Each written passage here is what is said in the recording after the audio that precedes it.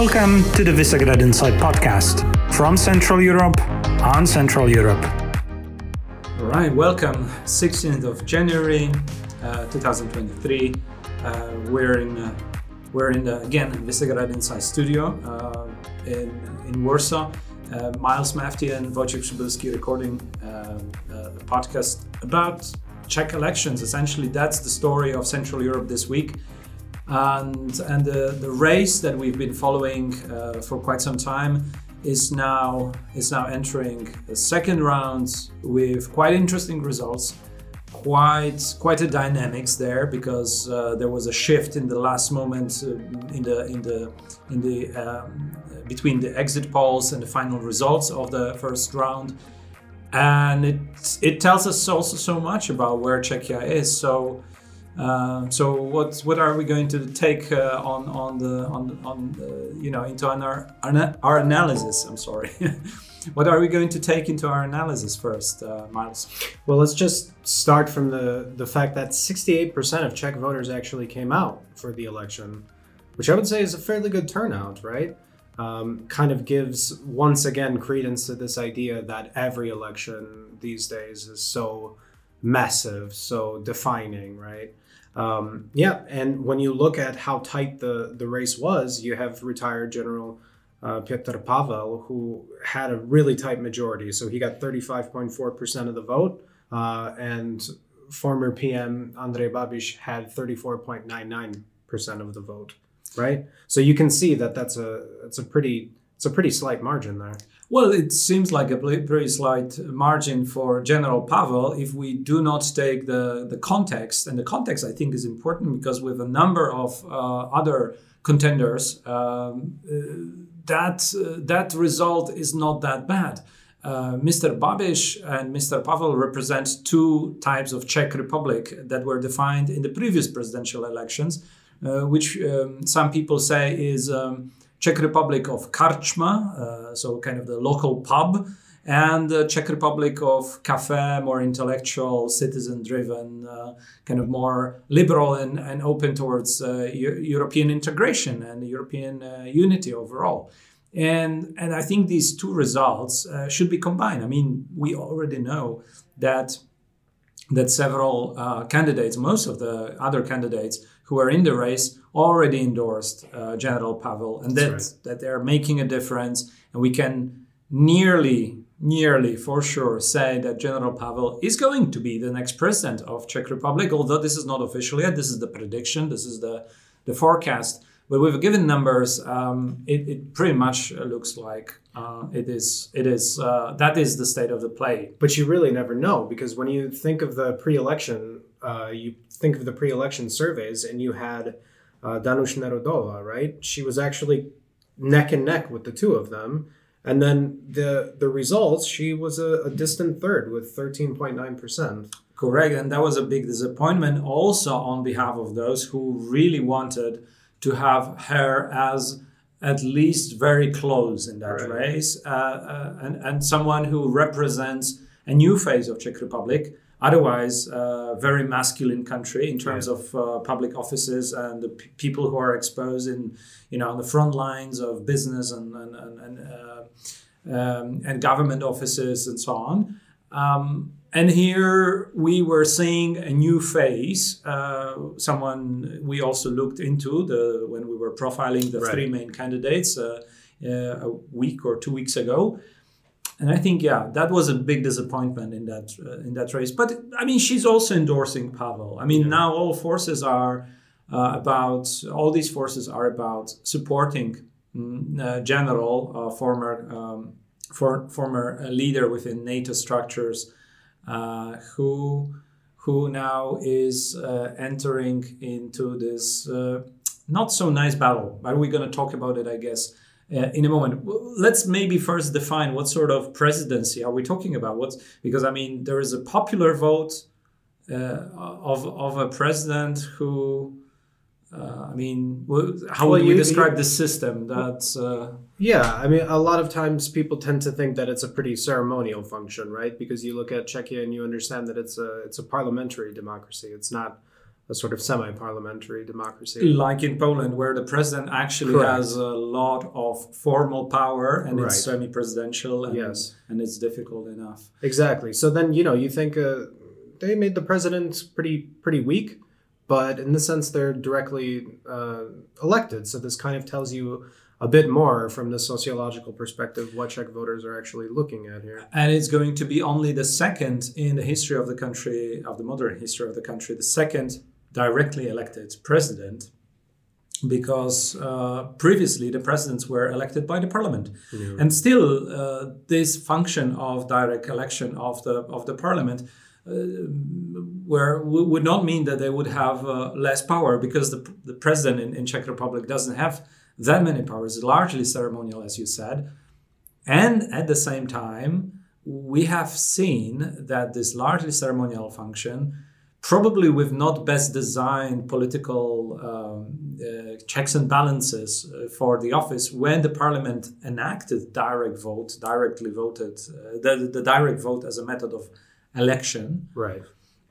enabled Mr. Zeman, a strong man of the Czech politics and a former prime minister who led the country into the EU, and definitely the big figurehead of the socialist party. Nonetheless, I mean, in conflict with the current of the leadership, of subsequent leadership of the party, but still a big name who only spelled trouble on subsequent governments, including the government of Mr. Babiš. And he was showing that as a skilled politician in the past, he can only influence the Czech politics. You would say the symbolism of the communication that comes from the president, the nature of the international relations, by making all sorts of rogue addresses, Right. towards China, towards Russia, having lots of strange moments, like he was showing himself with this dummy gun, which had an inscription for the press on journalists, and he was the embodiment of the kind of the right-wing populism could be, as a left-leaning or originating from the Social Democrats politician. But it's just this idea that, you're a Czech voter who, on more the symbolic level, do you want to be the sort of face and leader of, like, discussing your global position in the world, discussing the aftermath of the EU presidency, right? Kind of following through with what's happening in Ukraine and so forth. So I guess from my perspective, it would kind of make sense to give our listeners sort of a little background here, or showing the difference, I guess, between the two. Oh, between Babiš and Pavel. And Yeah. I would just begin perhaps by saying that typical Czech voters, as we've been learning from our Czech colleagues over many years or writing and discussing Czech Republic, do not look that much outwards, do not look so much to the global positioning of Czech Republic. They want their guy for their own domestic agenda. And that makes this election also very interesting, because Right. definitely we see Mr. Babiš, who wants to be that guy, and yet he cannot be, because he has compromised himself as a inefficient, ultimately, political leader, as a prime minister who failed the public opinion during COVID. And also there comes the issues of corruption, which might be important also for big parts of the electorate. And Mr. Pavel, General Pavel, who is Right. A general, B also diplomat, international leader with a lot of popularity. Yeah. And then they do stand apart, because the first guy says, "I do business. I don't do politics. I do business." Right. Kind of.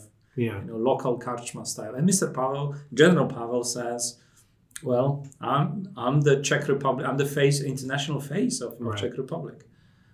That could be difficult, but it doesn't seem to be by the numbers. So Mr.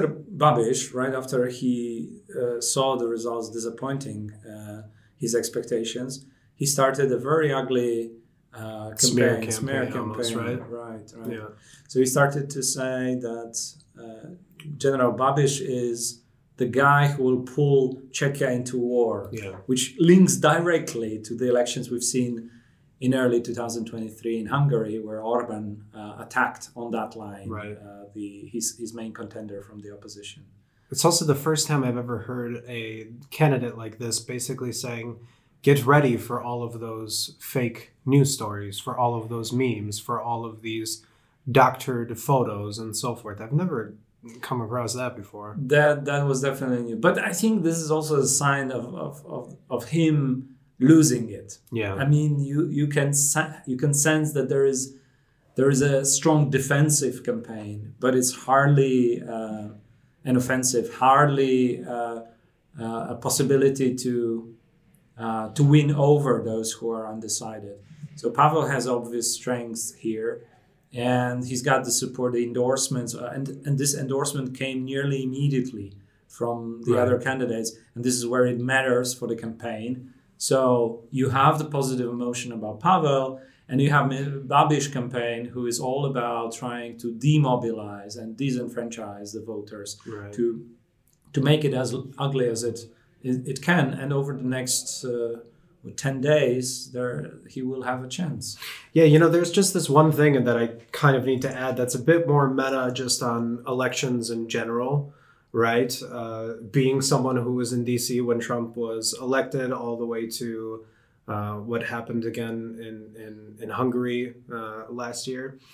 It just seems like there's this feeling that every single election that's happening, it's kind of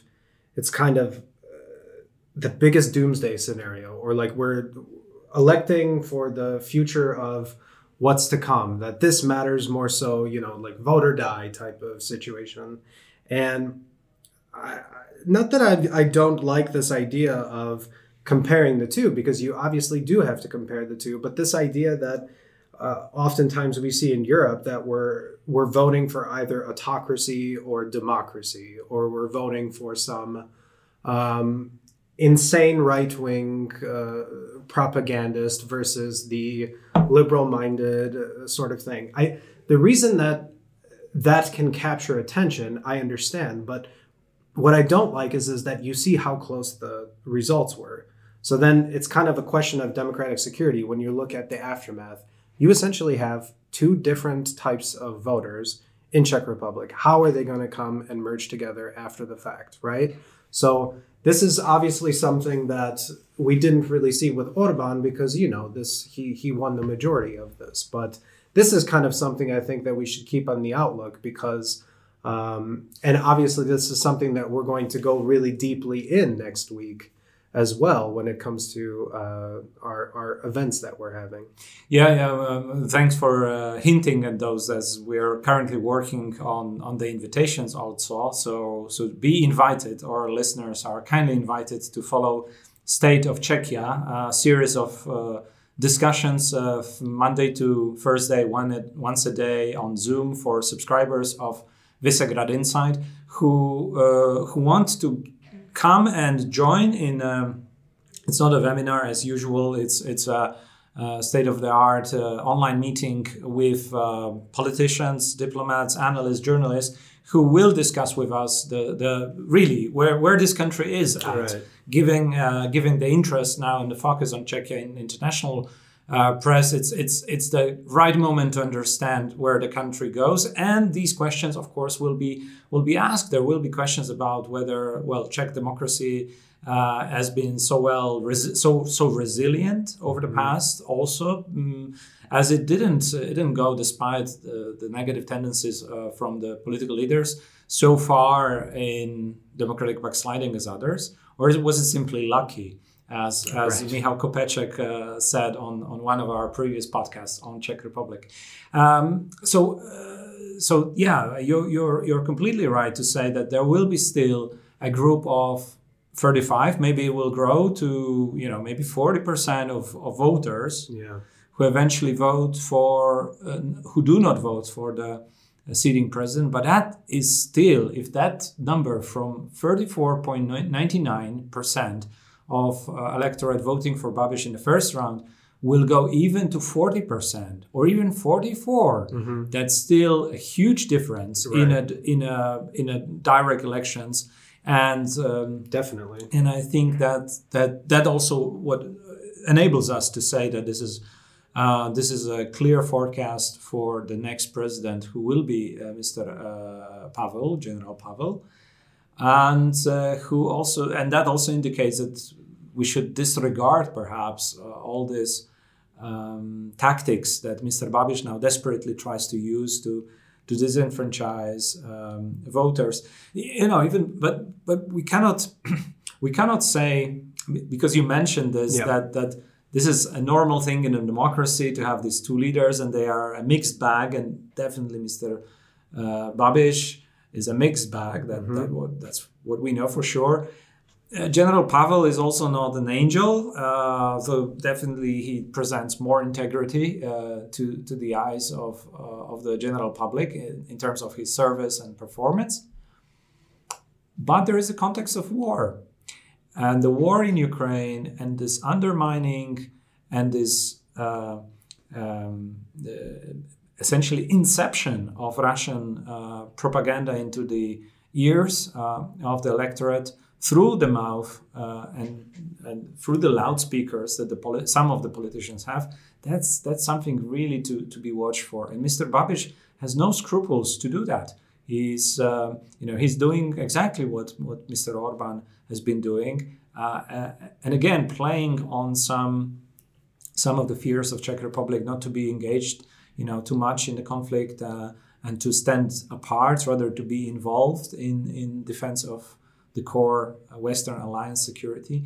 So I think this is really dangerous. And and as we speak in Czech Republic, this is really important, because this is one other of the countries that decide on the support in the eastern flank, that has been on the forefront of the support to Ukraine. The Prime Minister Fiala has been the first leader to visit Kiev after the war started, along with Mr. Janša, former Prime Minister of Slovenia, and the leaders of Poland, Morawiecki and Kaczynski. So we see, and that was during EU presidency. So we see, I think this is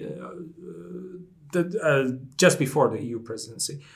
And we see that in the context of now what is being decided, the sending of tanks, battle tanks, that Czechia is also involved in the production of heavily involved in the production in the defense sector and the exports to Ukraine. It matters very much. And unfortunately, democracy do not like wars, probably. Right. Democracies do not function at their best when there is war, but they definitely function better than autocracy. And undermining democracy, like through these means that we also observe to some extent in Czech Republic, it is very, very dangerous beyond its borders, not just for Czech Republic itself. Yeah. So I have to say, I keep fingers crossed for General Pavel. Yeah, I read a very interesting piece by Dalibor Rohač from American Enterprise Institute, and we've had him before on the podcast and so forth. And he says, whatever happens, Czech democracy is going to be okay. Yeah. That's a reassuring, yes. Well, greetings to you, Dalibor, if you listen to us. And thanks for listening, everyone.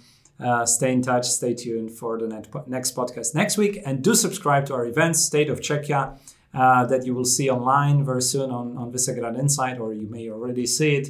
And subscribe to these events, subscribe to Visegrad Insight. For your monthly or yearly subscriptions, with also actually cool promo code we could put in the description of this episode.